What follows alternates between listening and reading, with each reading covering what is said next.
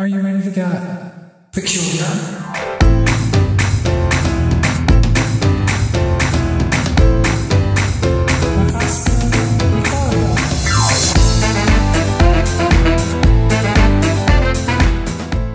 Hello and welcome everyone to Okashina Podcast Anime with Friends. I'm Sabrina Ray, and joining me today is Dawn. Dawn, I missed you so much last week. I mean, the week before that. And then I expressed how much I missed you the week which was last. But this week, I miss you a little less. I guess familiarity breeds contempt. Oh, yes. We're dealing with episode 5 this week. It's called The Girl Who Plays Flute. And after watching it, I'm kind of trying to figure out which girl plays flute. Do I have to guess which girl plays flute? It would be Nehru. Yeah, what flute? Or did it mean fruit? No, I think it meant flute because you don't misspell. It's actually the girl flautist, isn't it? Which is I'm definitely sorry. not fruit. Yeah, well, in Japanese, it just says the girl who plays flute. Like, there's no one word for a flautist. Japanese has that's interesting to me. You don't have a word for flautist, and yet there is a word for every sound anything can possibly make. No, I just don't know what the word for flautist is, but it's not like I'm seeing the characters for what would be the job of flautist. Like, I don't think that people go around saying that I am the person who plays flute. I think they probably have a actual word for flautist. Anyway, I didn't see a girl who was a flautist. There's no flute in the episode. I did not see anything that was a flute. But you did ruin my joke about the fruit, because there is fruit in this series. Remember when they were at the hotel, the hospital, and she brought the fruit and Rika ate it all? Again, proving my point that Rika's kind of a bitch. Oh, I like her. Because I was her. You were not stealing the fruit. I can promise you that. No, you're right. I hated fruit. But if I liked it, you better believe I would have stolen it. All right, well. I mean, I hated all food when I was her age. I liked chicken. It's true, you liked chicken, and you would tolerate broccoli in an inch of butter. Oh, I don't remember eating it with an inch of butter. I remember just hating it. My mom boiled it. You can't put butter on boiled broccoli. I'm sorry. You must be misremembering.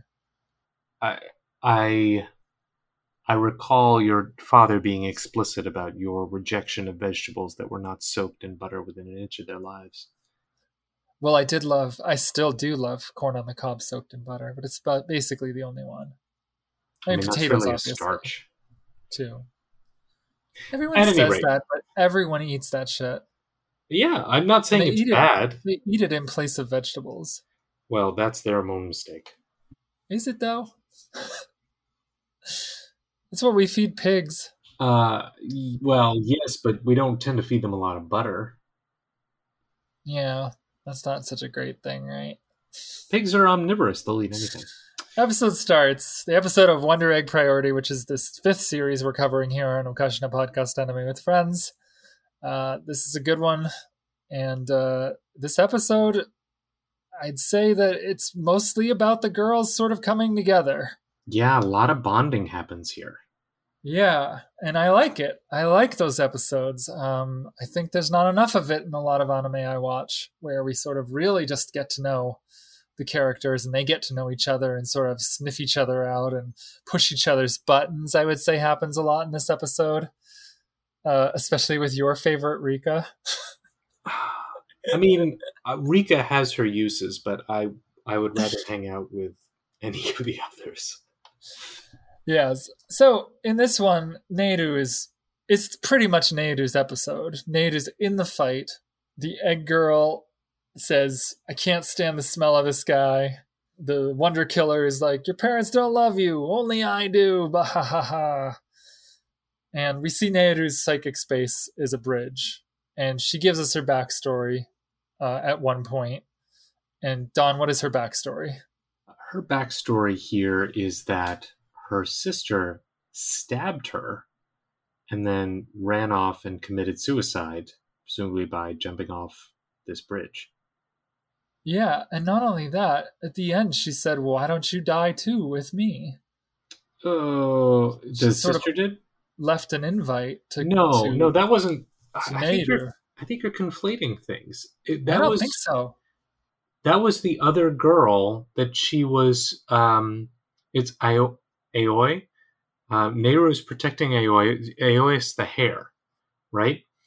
And the wonder killer are these three octopus-like things, and Nehru is trying to kill them.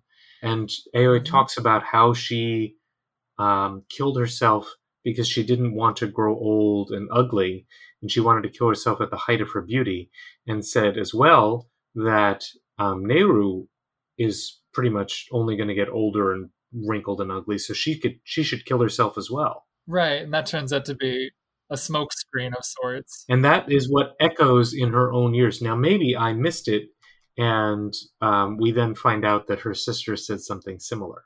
Yeah, because she's talking to her sister at one point, and she says, "Why don't you die too? That's what you said to me." And that's when she's sort of revealed what happened with her sister. That's sort of after it happened. We're sort of getting it interspliced between Nehru telling this story about her sister to the girls, and we're getting sort of the resolution of the egg girl of the week and her beautiful hair. Now, I sort of sympathize with that because but I have to tell her, I have to take that girl aside and be like, "Hey, sometimes you get to be like in your 40s and you still have beautiful hair." And then I'll just like do my little hair commercial flip. I mean, the ephemeral nature of beauty and the transient nature of beauty is something that we're just going to all have to come to grips with. I was watching Howl's Moving Castle. In fact, I did not watch it. Beautiful story for that, actually. Yeah. Yeah, it absolutely. I mean, I loved that. I loved it so much I ended up buying the books that it was based off of, just because I wanted to sort of understand what was going on a little more and just find out more about the story. It does feel very truncated when you watch the movie. Like the movie is fine until the end, and then it feels like things are squished and rushed in ways that don't make sense. I don't think it's fine until the end, though. I think there's definitely points where I felt exhausted by its world building that didn't amount to anything. There's another kingdom, and there's a sorcerer witch who works for the king, and like all of that just felt superfluous to me. Well, that's, I guess, why I wanted to know more or read more. Yeah, I think that maybe if there was a little bit more development of that, I would have been more invested. I guess the movie is already fairly long. Well, they could have cut it entirely, and then I wouldn't even have known it was there. You're better off. Am I? I think you're better off with the way it is. I think it's beautiful, and I loved it. And what does that whole side story about the war and the kingdom have to do with this girl coming to terms with? I'm sorry, I'm trying to remember exactly the nature of her dilemma. She's trying to figure out how to break the curse that causes her to be old, at the same time wrestling with her growing feelings for Howl. But she also had this sort of like, she had an old soul from the very beginning, and yeah, so she was supposed to live her life, but she had sort of withdrawn from anything that society. She'd sort of withdrawn from society. So I'm just wondering what all of this hullabaloo about witches and all that stuff has. Well, without the tension, then there would be no threat to Howl, and there'd be no there would be little dramatic tension because she wouldn't be needed to save his life. I mean, But I like all the stuff we're about the not trying Scarecrow. we are not trying to dissect Howl's Moving Castle. We need to get back to Wonder Egg priority. No, we need to get back to Howl's moving castle priority. You're right. It's ironic that the name Wonder Egg Priority has the word priority in it. It should take priority. Here I want to talk about Howl's Moving Castle and nothing else. Well, it is, if nothing else, it is definitely worthy of a good discussion. But sadly, that's not our main focus here. All right. I actually didn't see it until much later, so I saw it just in the last 2 weeks.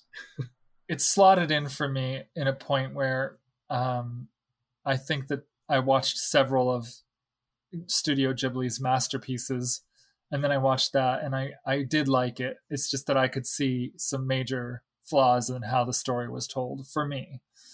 You know, they definitely had some bonding here where they did some bowling, they ate snacks.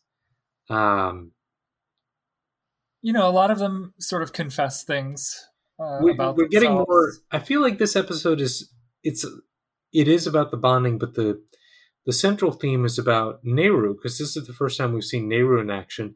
And I would like to point out that Nehru's weapon is some sort of like sniper rifle. Well, yeah, she can transform it. It's both a sniper rifle, but also like a close short arms weapon. You know, rapid fire. This to me is vastly superior to anything else that the other girls are carrying. Although Rika does have a nice shout out to Kill la Kill with her scissors. She does. But when she slays the beast, what is it? It's this giant thing, and I couldn't exactly see what it was. Was it? Well, there's two beasts. Is it a school compass? Is that what she's using? What is that thing? Oh, the actual. What is it that it shrinks down into its item sized? Right. I never saw what it was. Compass is not a terrible guess. She uses it to sort of come down on the villain in the end. Well, what is Momoe's? I don't know. Some kind of fencing. It looked like maybe a letter opener that expanded or something. Maybe that could be. Momoe doesn't fight enough that I got a great look at it, I guess. But she wields it like a rapier. Yeah, she does. And I think that's important. Nehru, gosh, how do I talk about this without giving away things that are coming? Why don't you not? Can we talk more about Suchiro? Because there's a lot of discussion about Suchiro. What's Suchiro? Suchiro is Suchiro Sawaki, Momoe's uncle. Oh, okay. We just call him Mr. Sawaki usually. Okay, Mr. Sawaki. Just to keep it from being confusing. Okay. So, Mr. Sawaki, there is... I guess I hadn't realized that this is the same teacher that we saw was hugging or pressed up against, and I saw them. And so the girls actually are doing some sort of gossiping, like, oh, maybe Koito got pregnant. Maybe Mr. Sawaki got her pregnant. Maybe she doesn't want to come back because of that. Yeah, and that's Rika's power, is that she can just blurt all that out and just throw it out there without. But there is something fishy about it. Sure, without even considering that it's Momo's uncle that she's talking about, and he's being openly disparaged right in front of her. And yes, it's wildly inappropriate to suggest that Mr. Sawaki was secretly dating Koito-chan and she got pregnant. Well, yeah, but it might be, except that it seems that there's some smoke there. So yes, I thought it was a very bold move for the series to just lay that out, because the audience is already starting to think it, or at least starting to think that there's something weird going on between Mr. Sawaki and Koito. I actually think it's fairly good of the series to go here, because it is absolutely something that people would gossip about, and frankly, we know, ripped from the headlines, that this kind of crap happens. Yeah, and as I told you before, his previous series was a story about a high schooler dating her teacher, or sort of ensnaring him into a dating situation. It depends on which version of it you watch, but we also get stuff about Ai, which comes out of, just kind of gets thrown out there without much comment on it. The girls go to her place. They bring a present. Everybody has their little personality quirks. Rika wants more dessert. She wants someone else's dessert, Nehru's dessert. And She's a glutton. And Mrs. I's mom is so excited to see that she has so many friends suddenly, despite not going to school and not having any chance to meet anyone because she never leaves the house. But here we get her talking about her dad for the first time. And she says that her mom is a strong woman.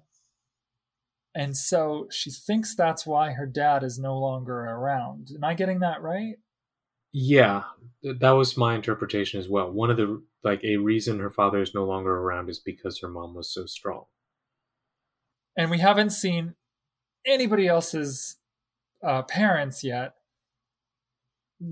But we haven't seen their dads or their moms, but we have a good idea of Ai's family structure at the very least. And they do talk about how Mr. Sawaki being around has been good for Ai to draw attention away from what she's been doing, because she's apparently been coming home with injuries even after that first night, that she doesn't have to talk about as long as her mom is distracted. Yeah, we haven't gone back, because the initial injuries were a topic of conversation, and that seems very valid. Like, you as a parent, you would be very concerned about your child's wounds. And let's not forget that Nehru was in the hospital for an extended period of time through these episodes. And apparently the implication is don't bring like 50 eggs and crack them all at once, I guess. Yeah, she seemed to have overdone it, overexerted herself physically. But these girls seem to be healing at a prodigious rate, and they're also getting like more. They're like buffing up, so it's a sort of a weird combination of effects that I can't tell. Are we supposed to be concerned, or are we no longer concerned because they're healing at like Wolverine style levels of capacity? Can I also say that although you see glimpses of Ai in the first episode,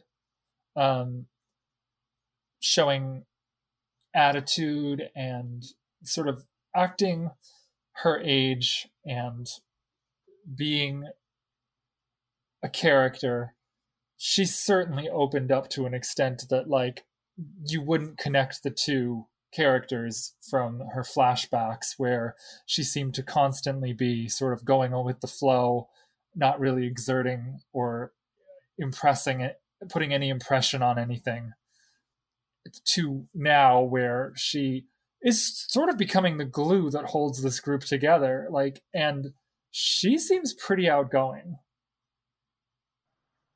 Yeah, I would agree with that.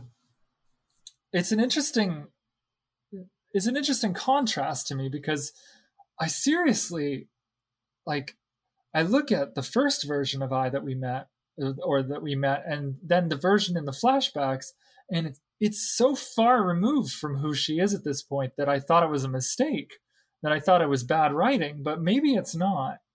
Like, maybe this is part of who she always was, and she just needed that little push to sort of open her up to these people. Like, the fact that they called her a sunflower, and that they sort of suggested that Momo would get a lot out of meeting her, seems to suggest that, you know, and her whole look, besides looking like Coraline, her whole look, like, definitely feels warm and bright and fun. So I don't know, but she also has two different colored eyes, and one of them is sort of a warm tone and one of them is a cool tone. So maybe she's supposed to play both sides of that, almost like a bipolar. I guess bipolar is the wrong word, but sort of like someone who is at the mercy of both, like, of sort of like a roller coaster of emotions that they're not entirely in control of. I think bipolar does a very good job of describing that, and I don't think you were wrong at all. What was your take on Ai in this episode, and sort of where we've gone with her? She seems, well, and I thought, again, I have to turn to Rika, in spite of me not liking her character, when she brings up the best point, like, why are we doing this?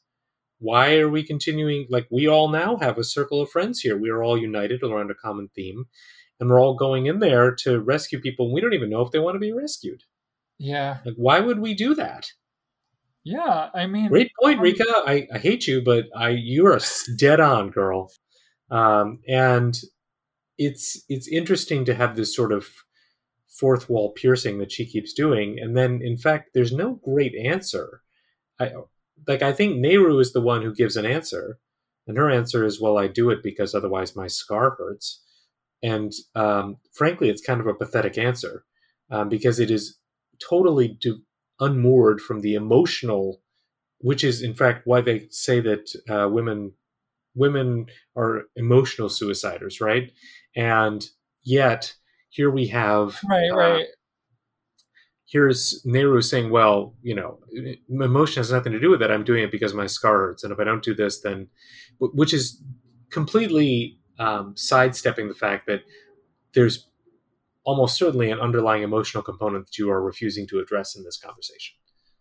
When I heard that, I thought of the phrase "does not compute," and it was like Nehru is trying to figure out why any of this happened, and she just cannot wrap her head around it, and so that's gnawing at her, like the physical pain of the scar, like sort of like pulsating and aching, just sort of acting as a reminder that she cannot fathom why this turn of events happened to her and her sister. There's a lot about this or a lot about Nehru that I still want to understand, because it's sitting bad in her craw. Yeah, and I can understand, but I mean, we're already talking about a wunderkind who runs her own company and who can disappear into the hospital for extended periods of time, and the company is apparently unscathed by this particular event.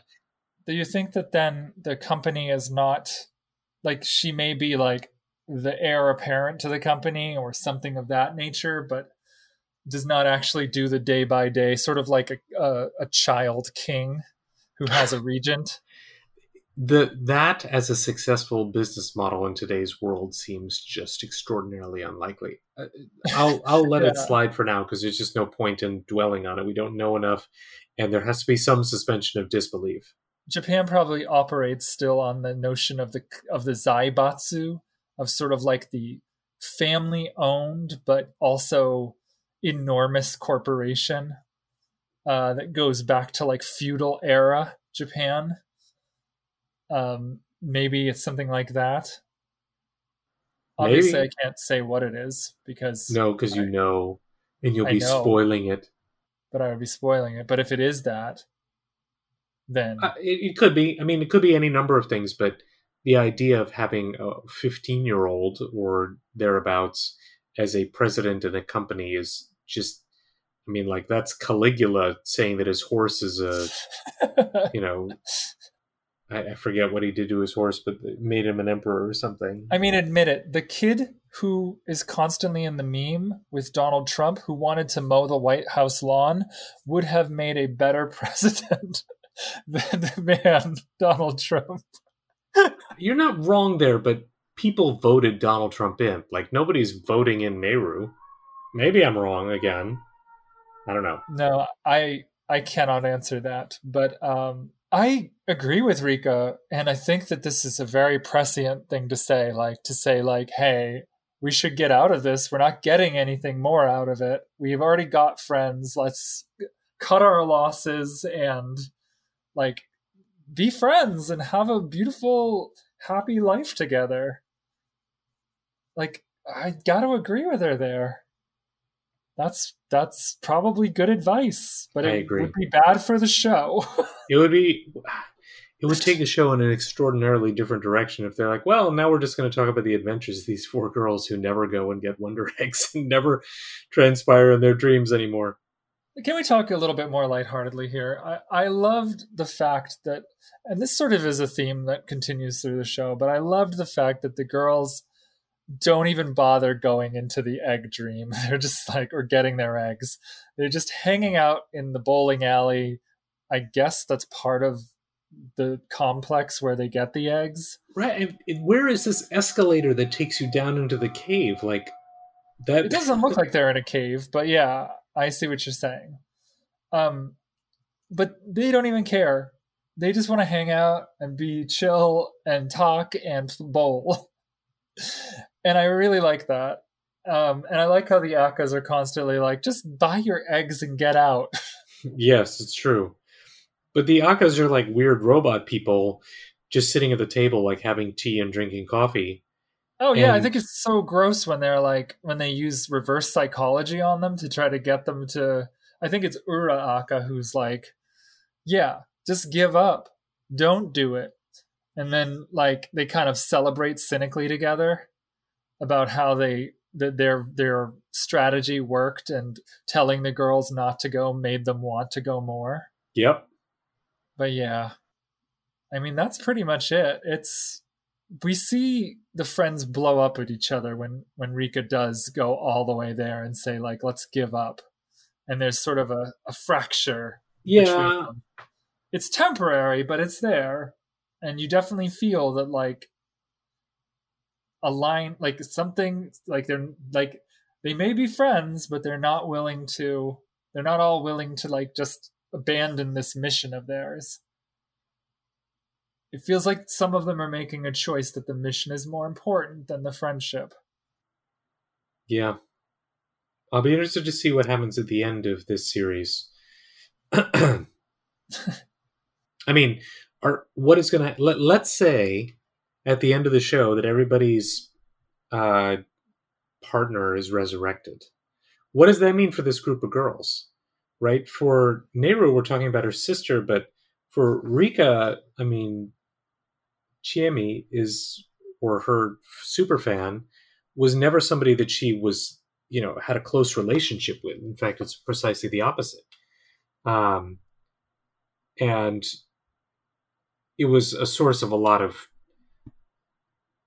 tension and challenge for Momoe. So, it's like it reminds me of the Marvel Cinematic Universe and the fact that you had half of the population that like was vanished off the face of the earth for 4 years and then came back. It's like, well, what if two people got married and then their spouses just came barreling back? Like, what do you all do now? Right.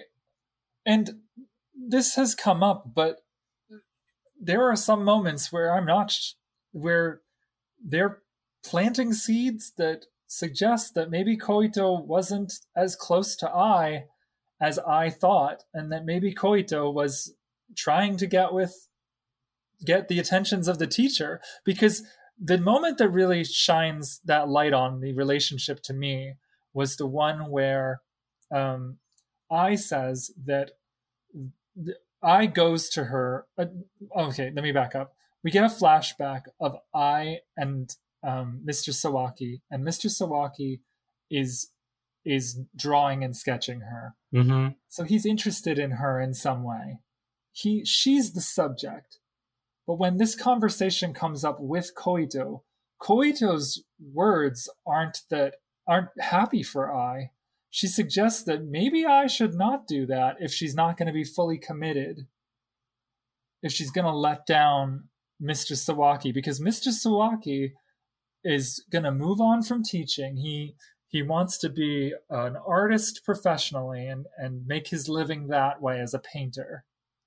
So maybe I shouldn't do that. And then we see a scene of Ai looking from afar, and it looks like Koito's trying to pitch herself as the subject of a painting, or sort of like pull the attention from the teacher that Ai has been siphoning off. Yep. So these characters that we know the girls are trying to quote unquote resurrect, they don't seem like characters that would come back and fulfill the roles that the girls think they're going to fulfill. Yeah, I certainly in Ai's case, there's the most nuance and lack of understanding. And I think in Rita's place, it's the most clarity. It's like, I'm resurrecting this person because they killed themselves, and my whole intention was to have them not care about me at all. And I think she's sort of frustrated or wants to understand if the death really had anything to do with her or not. Well, at one point they do refer to what they're doing as group therapy, and I think that's a really useful term for what's happening here. But that's it for this week. Next week, join us again for more Wonder Egg Priority. We'll be talking about episode 6. And it's just an interesting series. Don, thanks for joining me. My pleasure. Okashkuikoyo. Okashkuikoyo. I'm too tired to say that our Twitter handle is Okashina Podcast. That's OKASHINA podcast. I am too. And direct people there. You want to go there? Go there. You don't want to go there? Go get an ice cream sandwich.